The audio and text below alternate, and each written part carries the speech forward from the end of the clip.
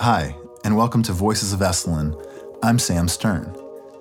Today I'm joined by Stephen Harper, longtime resident of Big Sur and longtime teacher at the Esalen Institute, the Tassajara Zen Center, and many other institutions. Steve is a Gestalt practitioner in the tradition of Esalen co-founder Dick Price. And today we speak of Steve's special relationship with Dick, his adventures in wilderness, his thoughts on raising two sons in Big Sur, and his deep history with the Esalen Institute. He showed up on the scene in the late 70s and has been an integral figure here ever since. I'm joined by Kai Harper, Steve's son, and my colleague on this episode, so with no further ado, here's our conversation with Stephen Harper.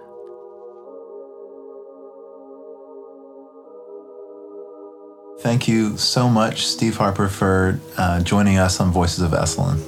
It's a pleasure to be here. I have another interviewer with me today, Kai Harper, your son. And Kai, it would be great if you could start off this interview by kind of introducing yourself and talking about your role at Esalen now. Absolutely. Thank you so much for having us tonight. So my name is Kai Harper. I'm Stephen's oldest son.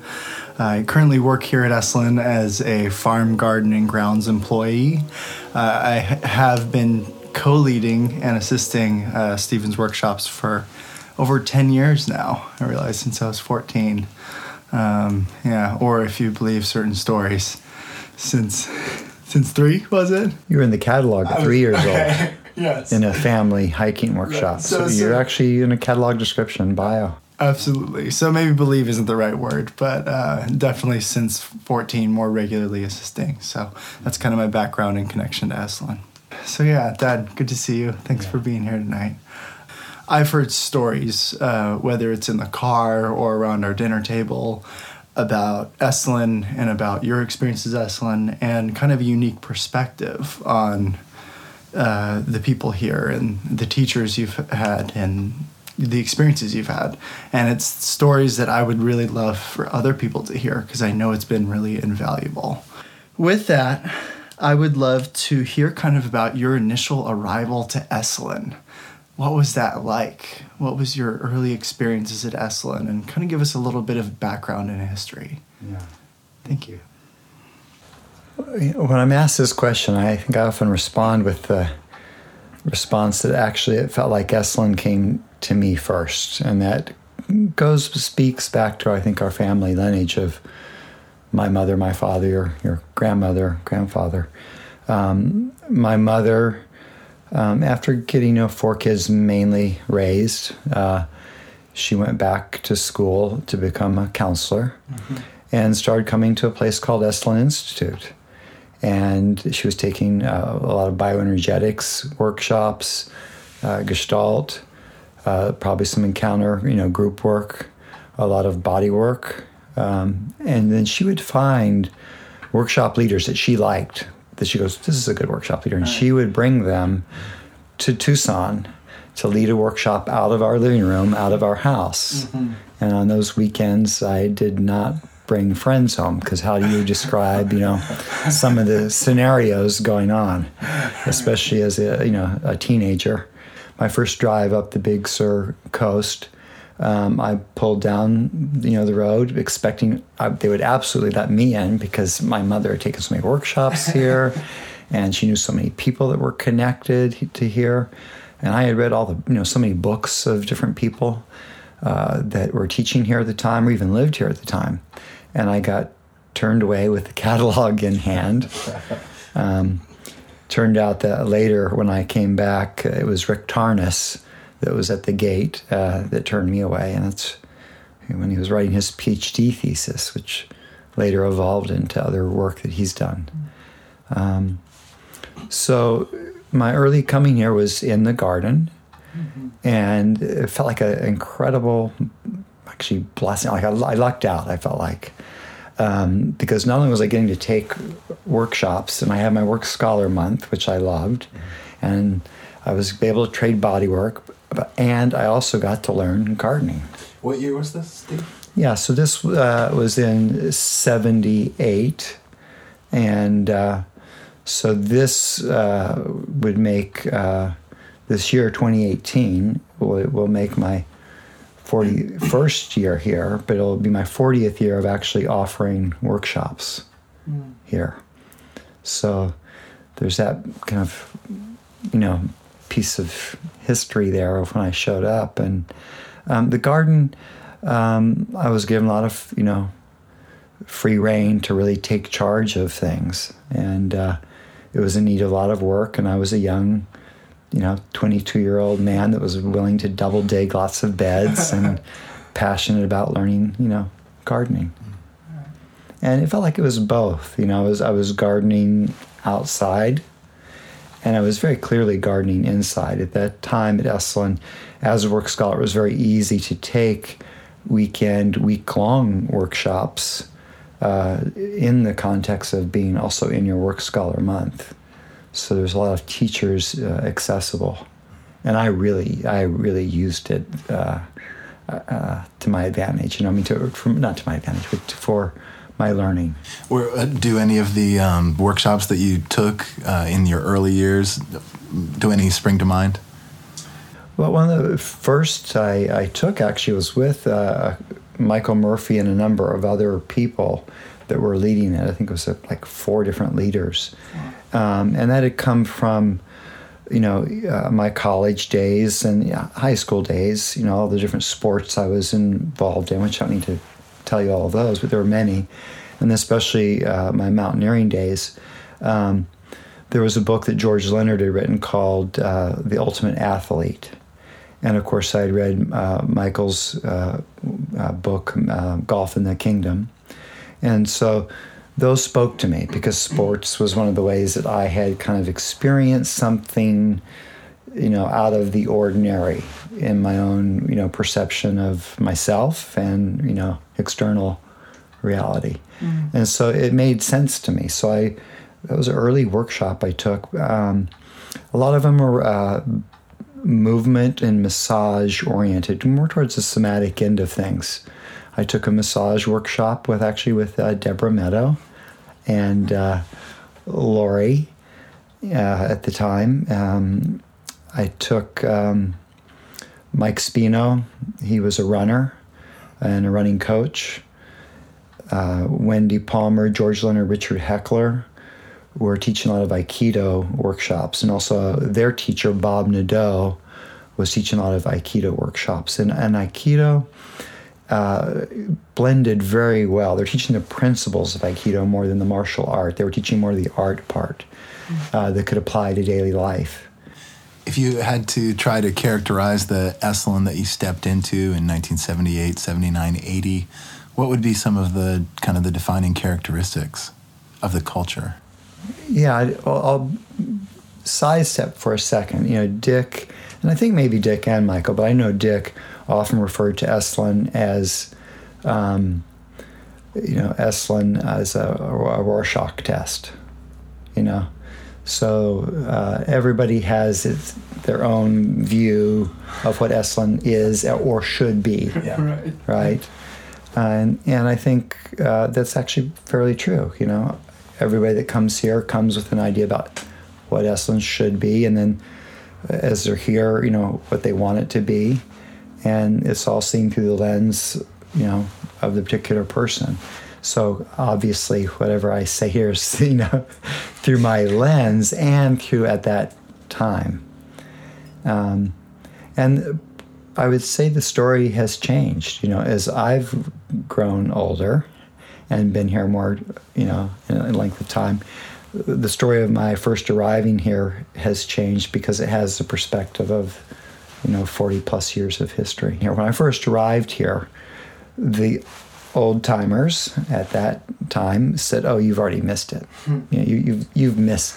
It was really cool before, but it's different now, and you missed it." Yeah. And I believed them. I really thought, "Oh, I missed it. I missed the cool part. Well, I'll take what I can get here," which was actually really rich. There was so much available, and I really jumped in.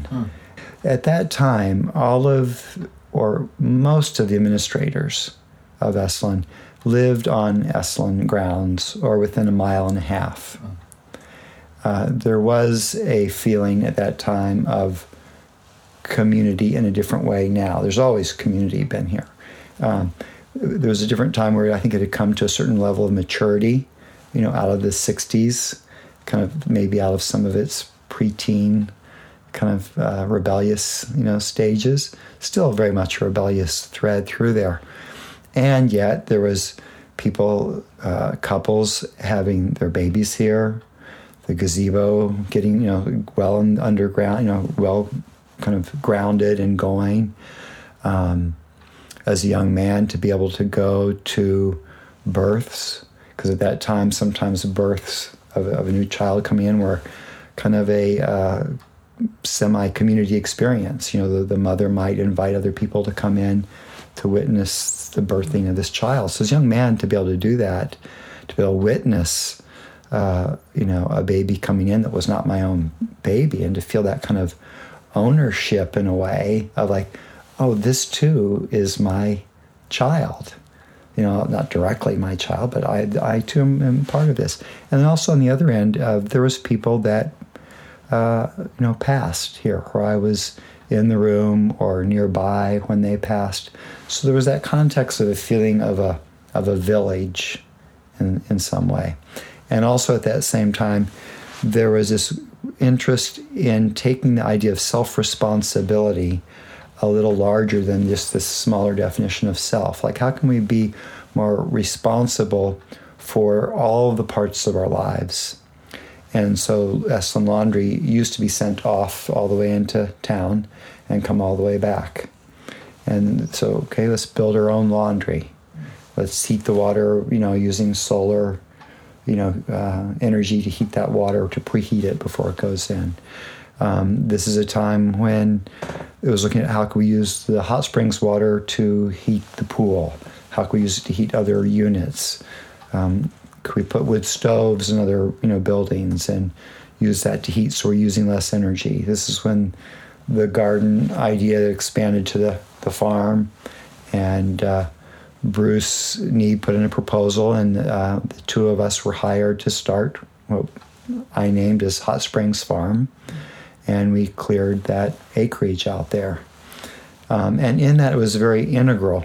We actually had breaks where the office, gate, laundry, almost every department had someone come out to help plant the trees that surround the farm.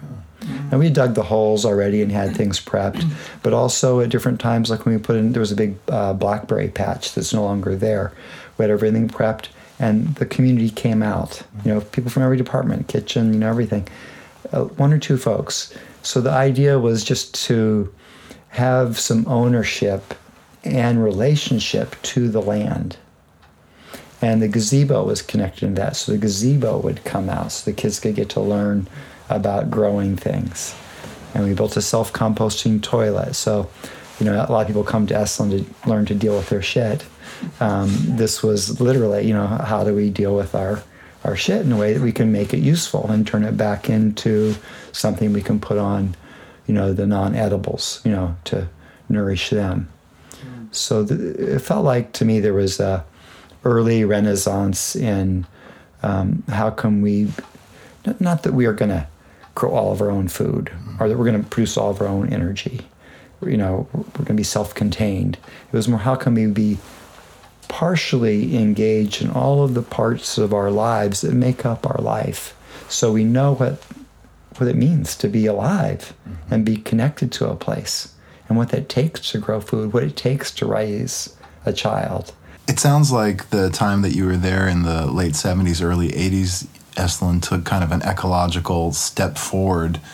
I'm curious about the early days, the early decades of Esalen. Was it as ecologically conscious? I know it was a kind of a countercultural hotspot, and I'm just wondering if you know about their attitude towards things like growing food. The energy, how can we be more responsible for our energy use? I remember that coming in more around 78, 79, 80 in that window. It really wasn't, from my knowledge, on the radar really in the 60s. It was really more about the workshops going on. So this is just kind of continuing in this vein of what the culture was like while you were here. Initially you came here as a student, and then you became a staff member and would kind of come in and out seasonally. I'm also curious, fast forwarding a little bit, what was it like to then raise a child in this community? And you've raised 2 children pretty darn well, if I can make that claim. And you raised them at Esalen to a certain extent. And so you got to see these lives beginning in this community develop and what it was. And then you had eventually switched into a role where now you were having those experiences as the parent. Yes. So I would love to hear a little bit about what that was like. So again, going back a little further, is I did get to work at Gazebo as a young man. And again, what a gift to be able to already engage with, young kids, learn to change diapers and all that, well before even the thought of myself having kids was even in the radar. So I worked 1 day a week for a period of time at the Gazebo, learned to be a tree there. I did, one of the things that often they would ask me to do is to take the kids up the canyon. So I take them up the canyon and, get them into more wild areas of Big Sur. And kids love to eat things, especially off the land. So I would often show them some edibles that they could eat. So having that kind of as a base, then having, you and then Kes come into the world, really feeling that, just Gazebo, was like, I can't think of a better place to raise a kid, because so much of the philosophy that Janet brought there was really, it was based in Gestalt. She was very influenced by Fritz Perls, and goes back to this concept that Fritz worked very strongly from of organismic self-regulation, and kind of trusting that basically kids know pretty well how to be kids. Right. And if anything, it's adults' job to kind of step aside and kind of support and trust that process of kids coming into themselves. And the way a lot of people, have difficulties later on in their lives is because adults came in thinking that they knew better, or this is what you should do, this is what you can and can't do, this is a no, this is a yes. There were pretty strong and firm boundaries, where Gazebo was this, much more open with a very clear container in it. But just even the idea that the first month that anybody was there as a teacher, your whole first month, you were just asked to be a tree. Kind of gives the idea, you're supposed to make yourself just almost invisible to the point that the kids didn't even know you were there, unless there was a real need for you to, to somehow step in. And that's often, I think, how the teachers were there. So as a parent, to have that where, you could come home, filthy, dirty, having had a really long day of play, and there's goats and chickens and the donkey and, places, trees to climb and things to do and kids to engage with, and the tricycles to come flying down the hill into the hay bales. That all those experiences, built a strong relationship. And I think you probably would say that the people you grow up with at Gazebo, I think those bonds will go all the way for the whole of your life. Yeah. Yeah. So as a parent, to know that my children, you and Kes, could have that as an experience was a true gift. Absolutely. A true gift. Yeah. Well, and I remember from my own experience this other piece of, we were connected to Gazebo and we went to Gazebo, but just the greater container of Esalen, growing up in that I remember playing tag throughout the bushes at, 8 at night, where we're roaming around acreage, acres of property, without fear, really. Yeah. And without also some parental fear. And I also remember community events and doing 4th of July and Danny B doing the coin drop in the pool and these huge community events. And so there was also the Esalen as the greater container for my upbringing. Yes. So I'm curious what it was like with that piece.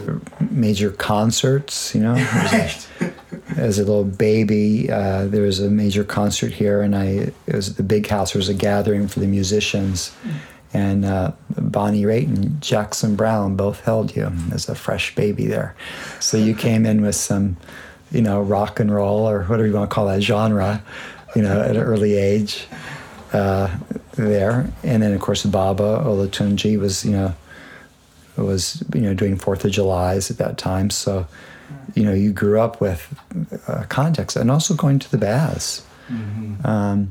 And, you know, there was, at that time too, before a couple would have a baby, there were blessing ways. And a blessing way was this ceremony when the woman was still very pregnant and her husband, and often at the south side of the baths, there would be, you know, flowers floating in the pools and herbal tea, and the two parents would get up on a massage table sitting side by side with pillows, and, you know, people, the community would come and make literally, you know, worded or danced blessings for this new child coming in. Mm-hmm. So not only did you have a blessing way, and Kes have one, you attended many blessing ways of people that are now your close friends, that are still here at Esalen now working with you, that you were at their blessing way, kind of welcoming them into the world before they came. Yeah, that whole thing. That's beautiful. Yeah. Thank you. There's a big context. And then there's the larger context of you in Big Sur. Sure.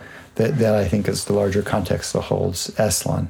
That's probably another subject, but that also is what you grew up in, is this larger context of Big Sur and the wildness in which our home is located. Yeah. And I actually do have a question going down that, but before we get there, since 4th of July was brought up, one of the things I remember is there were some stilts involved that you had. That was before you were born. Right. There was an Esalen band, and the Esalen band at times really was quite good, some very talented musicians.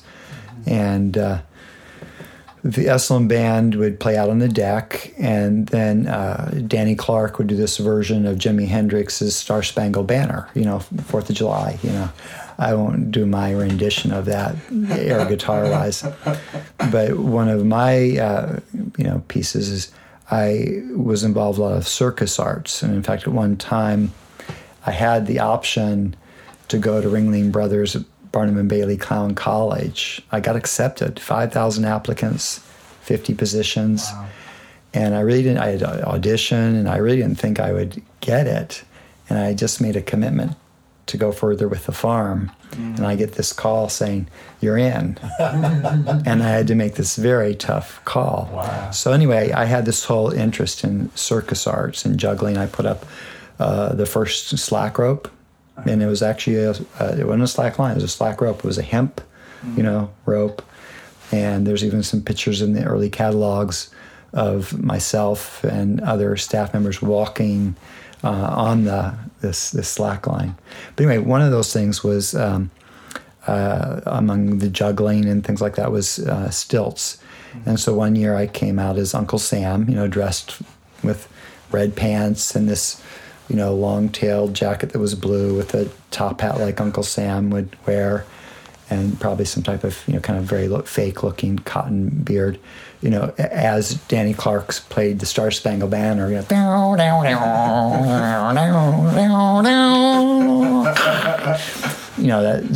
Woodstock style version. And I would come out, onto the deck, and people would make way, and it was, part of the celebration. And then one year, it was the year they had unveiled the Statue of Liberty, because they redone the Statue of Liberty. So I came out with all these green robes and a lit flaming torch. And I remember partway through this very thick crowd where I could have gotten knocked over very easily. I had this image of me getting bumped and flailing through the crowd on these stilts, with a torch and lighting my robes on fire and running into the band as they, were playing Star Spangled Banner, and everybody thinking it's part of the show. So, like many times at Esalen, I got myself in situations that were unexpected and maybe over my head. Right. I managed to survive them. Yes. At least I think I survived them. Right. Thank you. Yeah. Well, that's perfect. So, yeah, so circling back then from there, we're talking a little bit about the natural container, the Big Sur, really, that Esalen sits in. And this kind of leads us back into you coming in here and some of your early workshops having to do with hiking, and also a bit of your connection with Dick Price. Was this wilderness aspect, was going out in nature and having a sort of communion with nature and the self, if I can use those words. I'm putting them in your mouth. But I have some curiosity around that, circling back to basically hiking and the outdoors and Dick Price. Yeah. So I came, to Esalen, as already spoken about, but when I left undergraduate school, I went to work for a school called the National Outdoor Leadership School, which is probably the premier wilderness education school in the United States. Mm-hmm. I think that's really the case. So I got some really good wilderness training and leading long expeditions. 5-week was the shortest I led for quite a while, 3 weeks in the winter. So there was a lot of time in wilderness. And in that, I saw myself and the participants go through what I saw as remarkable changes. And the leadership, including myself, and the leaders I was kind of learning from, I don't always feel like they had the skills to deal with the inner side. The skills end, absolutely excellent. But the inner side, sometimes if someone was maybe crying because they were really touched by joy, the leader might be saying, it's okay. And really patting them on the back. And really what they were saying is, you're making me uncomfortable crying. Would you please stop crying? And I just had not only just an intuitive sense, but I'd witnessed other things growing up, that there had to be a better way, I felt like, to deal with, to actually support what was going on, not to stop that process.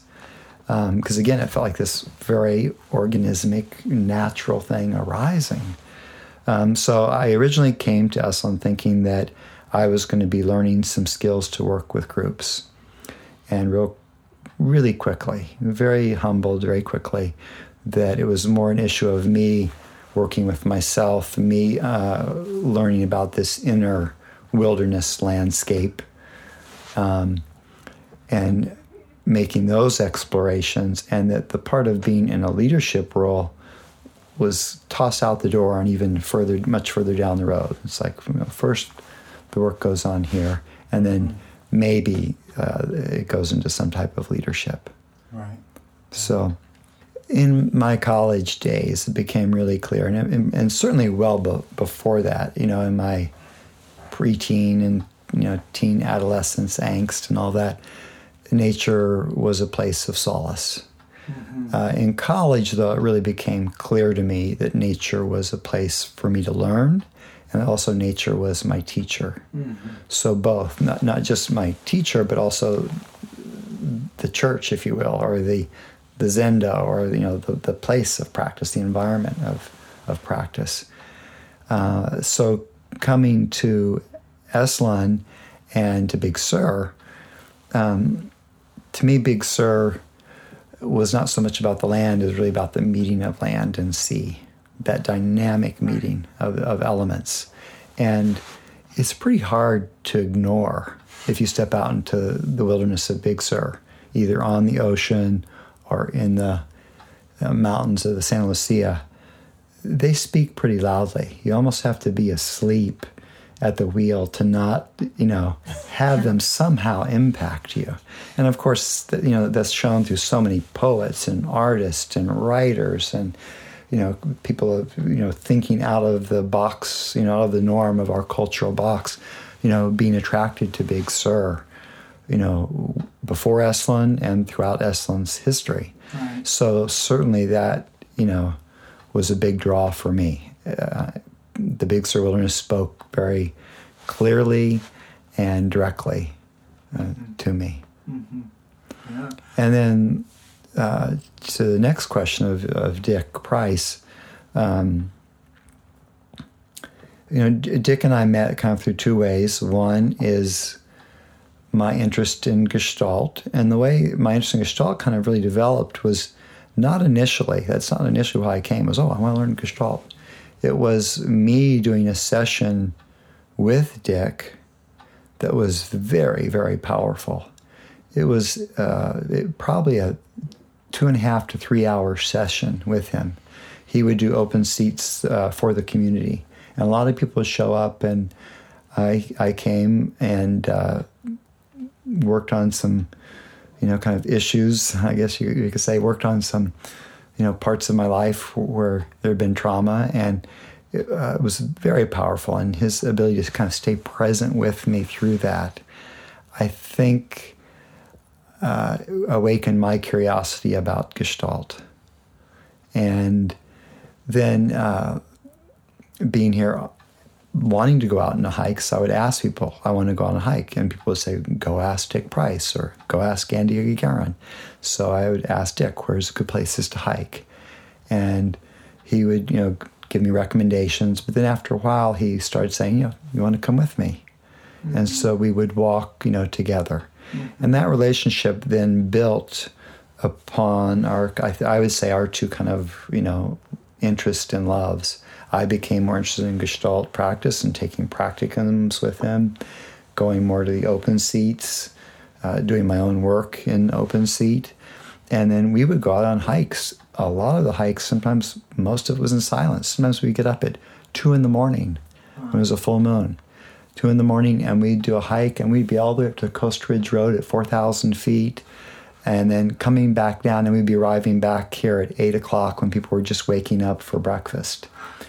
And so Dick liked to walk often at a fast pace, and I was in great mountaineering shape, and I could keep up with him. And I think it was, I imagine this, I don't know this is the case for Dick, but I think he knew that he didn't need to take care of me. Mm-hmm. And a lot of other people that wanted to walk with him, he had to in some ways be a caretaker of them, just make sure that they didn't, get lost or they weren't getting overexerted, or, there was no overexertion, that kind of thing. So with Dick, I could keep pace with him, or probably even, outpace him if I had really wanted to, but that wasn't what we were hiking about. Mm-hmm. And over time, as I became more familiar with the Gestalt model that he was teaching, Gestalt practice, but very specifically not Gestalt therapy, Gestalt practice, we kind of kiddingly called what we did Gestalt and hiking practice, because we both knew the form of Gestalt, and we both knew the trails very well and felt very comfortable in wilderness.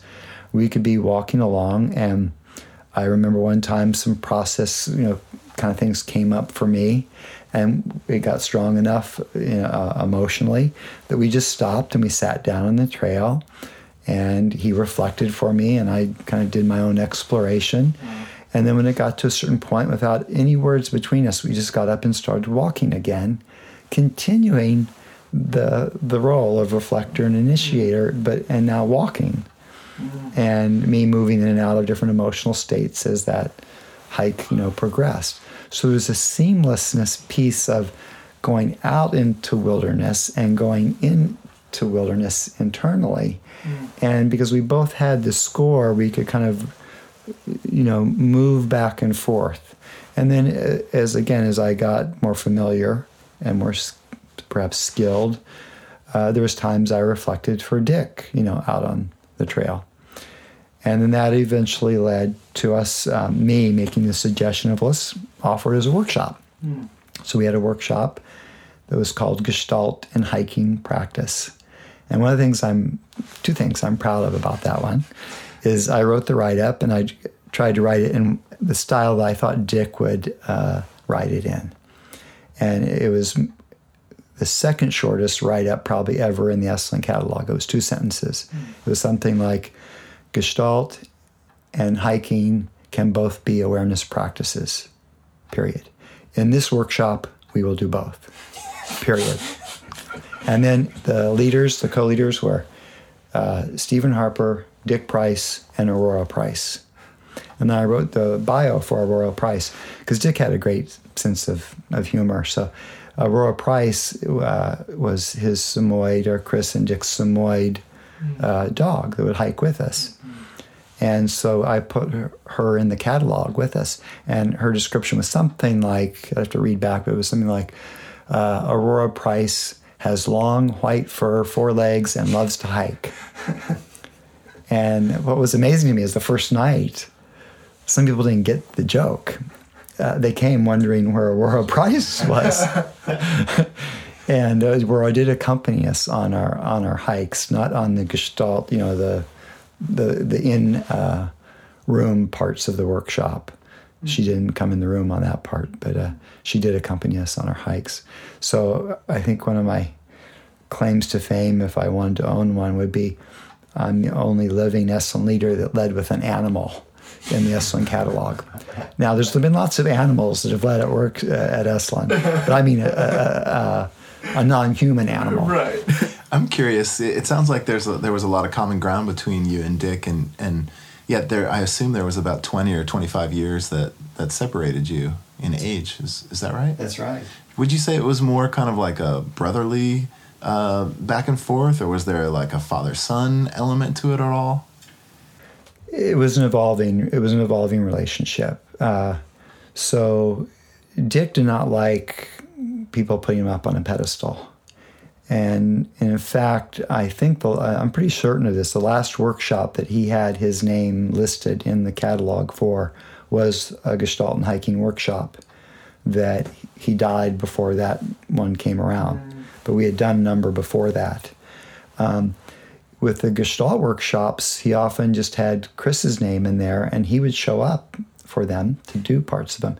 But he almost liked to remove himself from that. And even when I asked him about writing a book at one point, I think that might have changed later in his life, but earlier on, like, why haven't you written a book? And he said, I have no interest in writing a book. It'll hold me, almost like it would hold him to some kind of, position. And so to come to your question about father-son, I wouldn't say father-son. I don't think we would have become friends if I was holding him in the role of a father figure. Now, he was a mentor to me. Now, he would maybe be uncomfortable with me saying that. If I said, you're my mentor, he may have backpedaled a little bit. I don't know about that. I imagine that was the case. So he very clearly, even in his work, initiator, reflector, it's this meeting of equals doing exploration. And, that was, at least in the open seat, that's, how it works. And honestly, early on, he was a mentor. And whenever I would ask him, some question about something that I was really struggling with, he would do the classic Gestalt movie. So I'll put Dick on the pillow. He would put a pillow out and say, speak to Dick, become Dick. He wouldn't give me an answer that was from him. Mm-hmm. As our relationship evolved, I knew that something was beginning to shift and more towards the friendship level. Mm-hmm. When I asked him, a question I was really struggling with, and he gave me an answer. He did frame it. He goes, well, now I'm stepping out of the role of being reflector, and this is me, just Dick Price as your friend, and here's what I think. Mm. And I think he knew by that time that I wasn't going to take what he said hook, line, and sinker. Mm. He wanted to know that I was going to be self-responsible. I could hear his thoughts and then take them and use what was useful of that. It would seem to me that it would be a difficult role to be Dick Price living at Esalen, and I know he lived at Esalen for most of the time that he was here, and starting in '62 as co-founder, and I think he passed in the mid-'80s. Is that right? 85, November 25th of 85. How do you think that he was able to deal with the pressures of being one of the decision makers and being the locus of, there had to have been criticism and controversy during the time that he was here and staying here? Absolutely. And that's one of the things that I wouldn't ever want people to think that Esalen had some perfect moment, a perfect history. Esalen has always had some, parts that, it's working out some grist for the mill there. That's, as far as I know, during my experience and previous, that's just been part of the beast of Esalen. I think one of the ways that Dick worked with it is nature, is wilderness. He daily walked for a period of time. I would say most of the time I knew him at least once a week. He would go out at least once a week. And that was one way. He clearly continued to do his own work. He was a continual student. And I think I might have mentioned this before, when people would come to Dick saying, I want to learn to be a facilitator. The first thing he would tell people is, do your own work. Do your own work. Get an initiator seat, do your own work. And he himself did. And mainly it was Chris would sit with him in that, at least during the days I knew him. But before that, he went off and did lots of things with other teachers. There was a period of time he went off to New York with Oscar Chazio Arica. There was a time he went to India, to see what Bhagwan Sri Rajneesh was up to. So, he was a continual student. Mm-hmm. Yeah, so sometimes I'll come back to your question, Sam, about how Dick dealt with it. There was times he was very, very frustrated, really frustrated. And, even a period where he went up to Marin to see what it was like to just step out of Esalen for a little bit and what that felt like. So I don't want to make it sound like, just hiking and Gestalt and him being a student, saved him. There was times that he really was frustrated with how to guide this big ship that you make a change and maybe the ship has so much momentum it just keeps going in the direction that you're not so interested in. Mm-hmm. And I believe that was the case for Michael and Dick at times. It was, Esalen was a beast of its own and had its own direction that was only partially in either of their control. They certainly had influence, but I think in a way it had a life of its own, and so many synchronicity, so many events that just came out of nowhere, apparently, that seemed like they were synchronicity showing itself. There's a story that I've heard before that really struck me, that I was curious around how Dick Price showed up in community, and where you actually went late at night and would have a process with him and Chris, and the way he showed up for you. Yeah, so there was a way that he held a larger space for somebody in suffering than anybody I had met previously, met during that time, and maybe have met since. His capacity to hold presence in an open space full of equanimity for a person in deep suffering. Almost the deeper they were in suffering, the bigger he got. Quite remarkable. And so there were a number of times in the Esalen community where somebody actually went into a psychotic episode, or what would be named that classically. And he set up for those people where the situation was right, and there was many conditions, for that. But he set up 24-hour sitters for those people, and it was the idea that, trusting this process, this break, quote unquote, was actually something of the organism trying to heal itself. And so there'd be 24 hours sitting, and our job when we came in to sit for our 4-hour shift was to just be present with the person, not to give them any advice, no coercion, no analysis, just to be present, protect them from any physical harm, and, hold space. And one of the remarkable things is I remember sitting with a woman that was in quite a psychotic episode, and I walked into the room trying to be like I was, completely comfortable with the state she was in.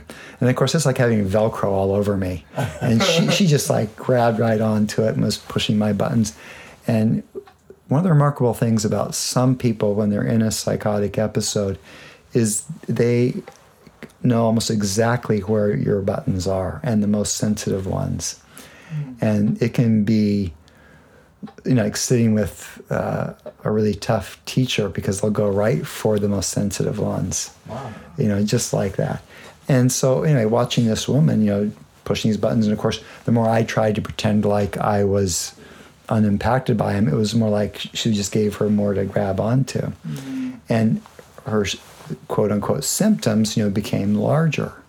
Now, as the time went on, I did kind of settle and kind of come back into myself and get more comfortable. But what was a remarkable thing is then Dick came into the room to spell me for, his 4 hours. He came in the room and sat down, and her behavior normalized. What we would call, again, quote unquote, normalized. It was almost, he came in there with no agenda, no fear, and this big field of equanimity. There was no Velcro for her to stick to. Mm. And she kind of just shifted. And it was just like, oh, this is very interesting, because this is not about what I say or do in the reflector's role if I'm trying to help somebody. It's much more about how I be than what I do. Mm. And it was really, at first it was almost like, magic.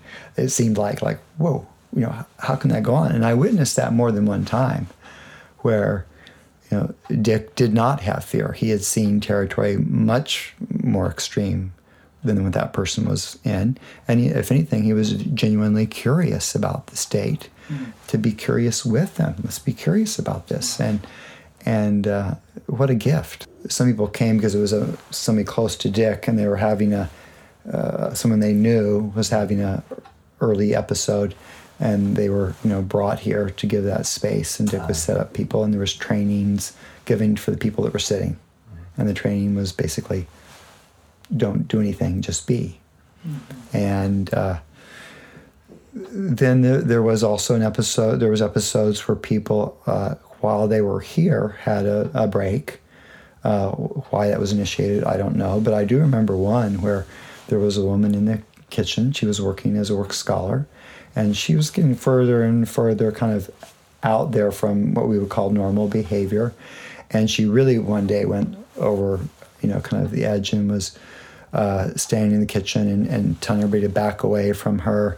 And I came into the from the garden, because with lettuce that I'd washed and to put in the walk-in.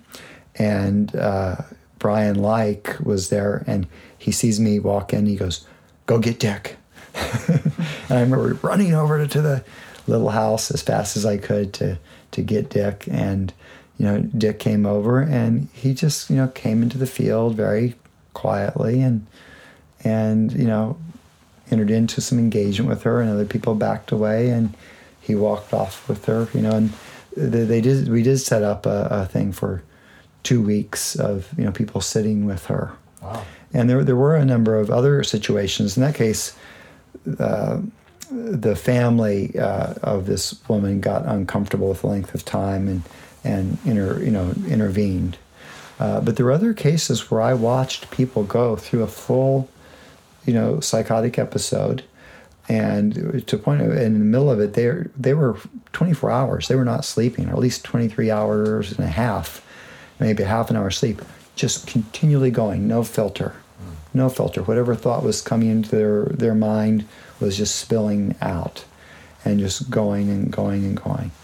And so from that extreme to watching them come down the other side, and then where they were kind of brought back into the community, and you see them in the lodge having a meal, and then back in. And some of these people, growing into, I would say, actually a healthier person than they went into the break with. Wow. And the idea with that was that, we're not stopping the process.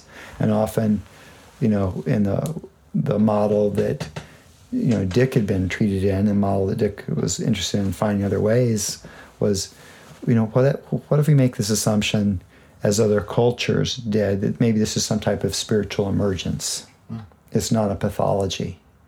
It's a spiritual emergence. How do we support it and be with it, that this is the organism's way of actually coming to more wholeness? So thank you. So we've heard a lot about, the community and your relationship with it, and a good chunk about Dick Price. And a piece that that I'm curious about is kind of the different hats that you've worn at Esalen over the years. I mean, I've heard plenty of stories about the different ways you've inhabited your roles here. So as a student first, and then continuing on from there. So I was very lucky, I think. I got to be in the garden as a work scholar, and then I was invited to be a work scholar 2, which that program had just started. It's now called the Extended Student Program, and that was actually a name change that I made later in the 90s when I was invited to be more involved in that role. But I was only in a staff position of some sort in starting the farm, and then being a supervisor of the farm. And then my main role has been as a workshop leader, and I've gotten to mix it up with lots of leaders.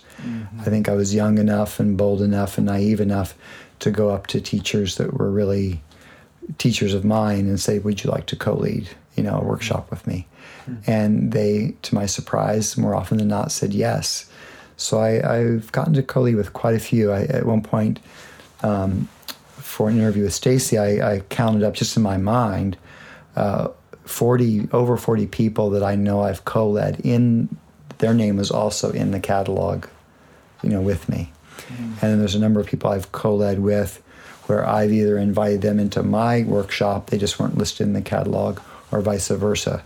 A leader that invited me to do part of their programming in there. So this mixing it up of traditions is really fun for me, because I think everything goes with wilderness or with wild nature. Right. And these traditions, all of them, which are quite broad, enhance the experience of how we engage with wilderness, and we engage with external and internal wilderness. So roles at Esalen primarily has been as a workshop leader. I was invited to kind of give some more structure to the extended student program. And I was given quite a nice budget and got the visiting teacher program really rolling. So there was really clear teachers coming in. It was really fun. I would have these big staff meetings and say, who would you like me to invite? And I would get these long lists of names. I would just cold call people and say, would you like to come to Esalen? I can offer you a place to stay. I have this much money I can offer you. And you'll have plenty of time to write. So like, for example, I had Joan Baez come into the little house, and she sat on right there at the fireplace, and she played a concert for 22 staff members. And we could request things. Like I said, would you do your Bob Dylan impression? Because she does this dead-on Bob Dylan impression. So, from her to, just a whole number of teachers. Like I cold called Allen Ginsberg, and had an hour and a half long conversation with Allen Ginsberg, because he wanted to get all caught up with Esalen, and he was, I want to come. He didn't end up coming. He was actually getting near the end of his life, but he was very excited, and what a gift to be able to have this conversation with Allen Ginsberg. So it was really fun to just, call people up. And a lot of the teachers, they're now visiting teachers still at Esalen, are ones that I initially invited back in, 95 was when that was going on. I was invited to facilitate for Esalen a collaborative decision-making process when Esalen needed to cut 9% of its budget across the board. And the leadership at that time wanted to see if they could do it in a collaborative manner. And so they hired me as the facilitator to come in and facilitate a truly collaborative effort to, how do we shave 9% off and do it in a way that everybody can say yes to. Wow. And to my knowledge, it's the only successful attempt at that. Maybe there have been others, but it followed a very clear map of a process, and it came out of work that I've been doing on the side, outside of Esalen, working with organizations and with a very different mentor that specifically was facilitating collaborative decision-making in very difficult situations. After 40 years at Esalen, what is it that keeps you in connection with this center? What would you say is it that you care for the people who've never been here, hoping that they get the chance to experience it? Or is it that you treasure a kind of a counterculture, being given the space to breathe? Or is it that you love having your son work at a place you believe in? Yeah. The current filter that I kind of run that question through, because it's changed over time. Understandably, at least I would hope it would change over time. The relationship, the current one that I kind of ask myself when each year comes around and it's time to, put in my wish list of what programs I'd like to offer at Esalen, is the programs I'm offering, are they serving the people that are coming? Are they somehow, serving them? And then are the people, maybe this is a selfish one, but I want it to be authentic, are the people that are coming, are they people that I want to be working with? Are they really, jumping into the experiences that I'm offering up and, participating?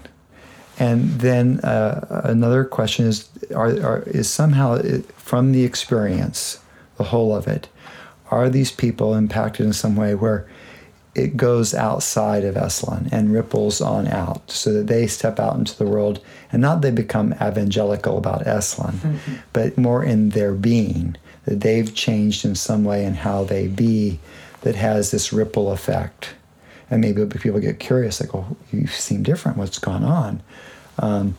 So as long as that can be answered as a yes, that I feel like who's coming are people that I'm really curious and wanting to be working with, that those people are getting something from what I and Big Sur have to offer, and then whatever that is, however they're touched, that goes out and ripples out into the world.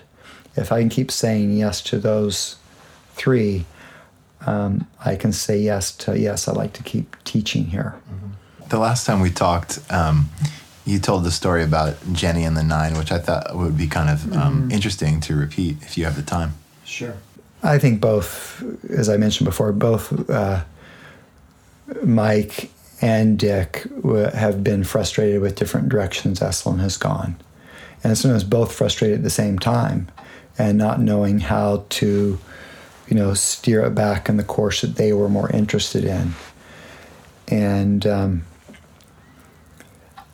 I think, after making a certain amount of experiments, Dick got to a place was like, why not just play? Let's just play.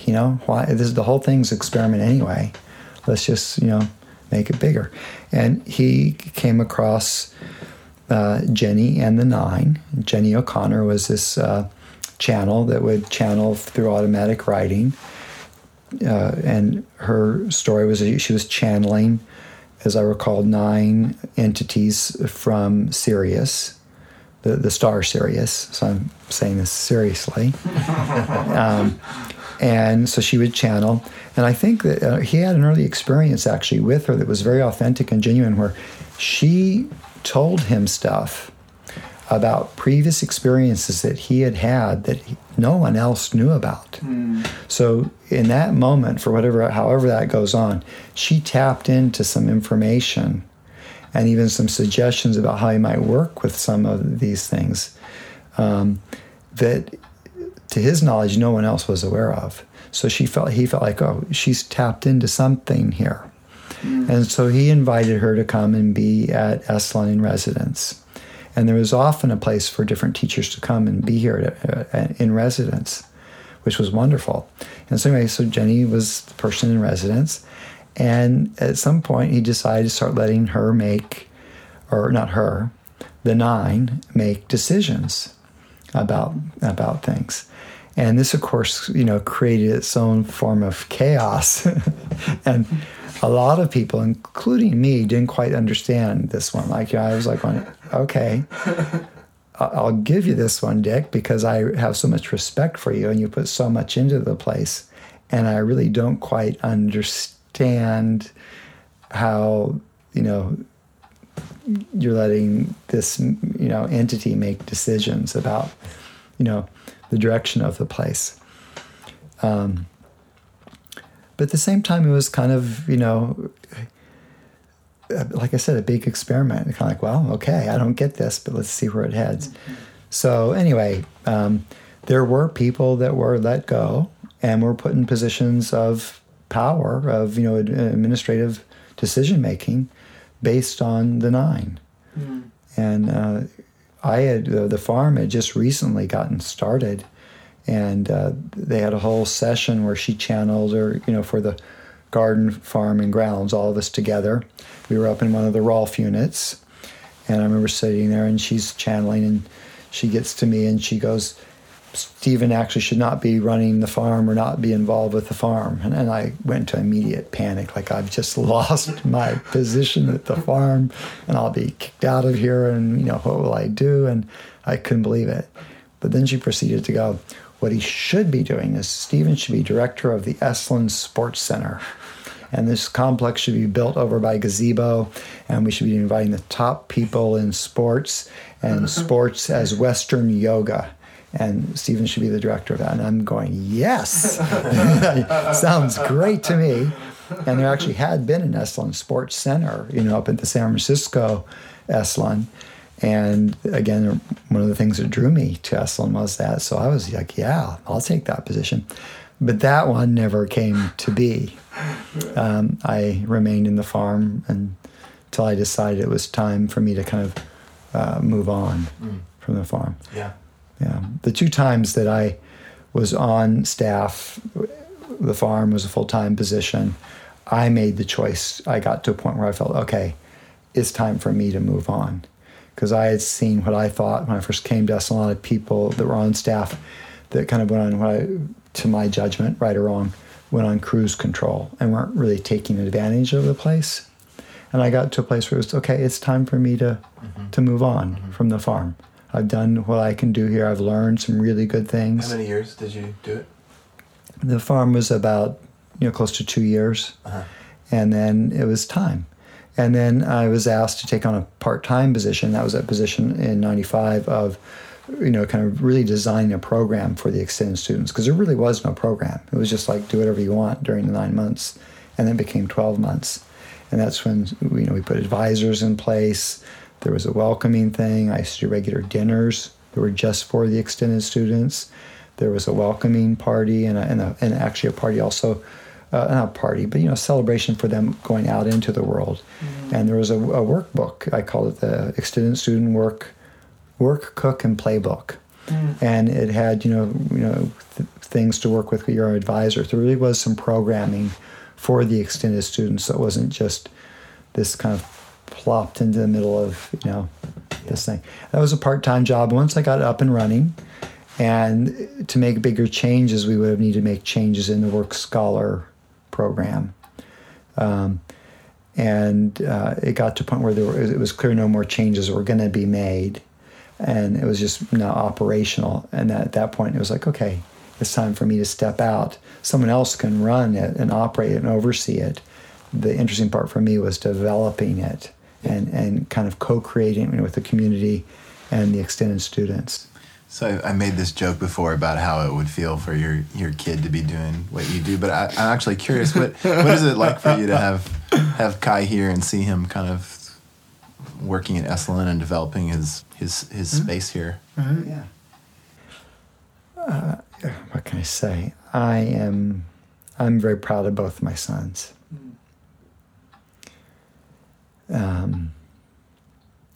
By how they've chosen to show up in life. And I've been very, I think, careful as I can as a parent, to, like, for example, not take them on these long wilderness journeys, because that was my passion. Because that's the quickest way to turn them off of wilderness, is to force them on some long wilderness hikes that I'm really interested in, and they're not really. So I really tried to just do just the right amount of introduction, but not to the place of pushing. And the same with Esalen. Invitation is something you want to be a part of. If not, that's fine. You don't need to be. If you'd like to, great. Mm-hmm. And in a way, it was a surprise to me. We were doing family workshops where it wasn't so much of a choice. I would ask the kids, at very young ages, do you want to do this family workshop next year? Well, at that age, it was hard for them to really know what next year even meant, right? So they'd say yes, and we do a family workshop when they were quite young. And so they had that, experience where they said yes to it. But I stopped at one point when it became a place where I felt like it was forced, where actually, if I can tell a story on Kai, Please, yeah. where I was down with it. I would present something to the group, right? And, he's there as one of the leaders, on the apparent level, because he's listed in the catalog there. And I would present an exercise that we could do as families together. And I would finish it up, and Kai would go, "Oh, no." And he'd roll his eyes. This again. and I just go, "Oh dear." Because all the kids are watching Kai, and they're reading off of him. And if Kai's going, "Oh, this." And so I was like, in between sessions, I would try to have a real clear conversation with Kai and his younger brother, Cass, and say, "Look, in this, I really need your support for this to work. So even if it's not something you want to do, if you can at least find some way to be neutral, that would help support me in my role." Mm-hmm. And so we get out there on the trail, and I would suggest something, and Kai, "Oh!" And so at that point, I decided, okay, next year we're not doing the family workshop, because that's not the role I wanted with Kai or Cass. Mm-hmm. Yeah. It was not the role, very clear. And the ironic part is we got to the next year, and Kai came to me and goes, "Dad, how come we're not doing the family workshop?" He had no recollection of, that, like, oh. Mm-hmm. So, I really drew back. And then at 14, Kai came to me, to my surprise, and said, "Dad, I want to assist you on one of your workshops." I was like, "Really? Are you sure? And this is what the job description looks like. Here's what it looks like." Because by that time I was more clear about how to be clear. Mm-hmm. So here's what I ask of my assistants. Can you do this? And I think I can do that. Yeah. And from then on, he has, and I've been very clear, even at times when I kind of really needed him to be there, or I needed an assistant, put it that way. Mm-hmm. It was really clear, like, this is your choice. Do you want to be here? Yeah. So I really do feel like Kai has chosen of his own accord to be at Esalen, not by me saying this would be a good idea. Sure. And I've also really been very careful about not altering Kai's experience by saying, "Well, in my day, they did this and this and this and this and this and this and this, and you missed the best part," because that would undermine the experience that Kai's creating for himself with you as part of the community and this larger community that should be and is different than the experience I had. So, trying to stay out of that so there's no comparing. So that Kai can have his authentic, original experience. I had and I'm still having my authentic, original experience. Yeah. But for Kai to have his own. And for me not to be, in that. And so I hope I'm doing that. Oh, yes, very successfully. Even to the point where I've, in our conversations, been like, "Dad, it's okay to visit." Like really, it's okay to come see me, unprompted, which is a wonderful dialogue in our relationship and has been. Yeah. And it was like when I was 14, I got really clear I wanted to be a part of it. And that's when I stepped back into that assistant role, and we've done family workshops since, and other ones as well. And the one I'm really proud of, and of course I'll tear up here a little bit, was our Fathers and Sons workshop done on Father's Day, because both your birthday falls on Father's Day and your brother's birthday falls on Father's Day. Every 7 years it cycles around. Yeah. And then my father was coming, so we had 3 generations of my father, Kenneth, your grandfather, myself, and then you two, leading these Fathers and Sons workshops on Father's Day with just fathers and sons in the room. Yeah. Some of the most powerful weekends I've ever done. Yeah. Steve, thank you so much for doing this. This was a pleasure. Yeah, and a pleasure for me, and thank you for the work of doing it. And there's a vehicle or a venue for voices of different people at Esalen that make up the Rorschach of Esalen, the inkblot of Esalen. Come and give voice and let that voice go out into the larger world in ones and zeros. Right. Yeah. Wonderful. Thank you.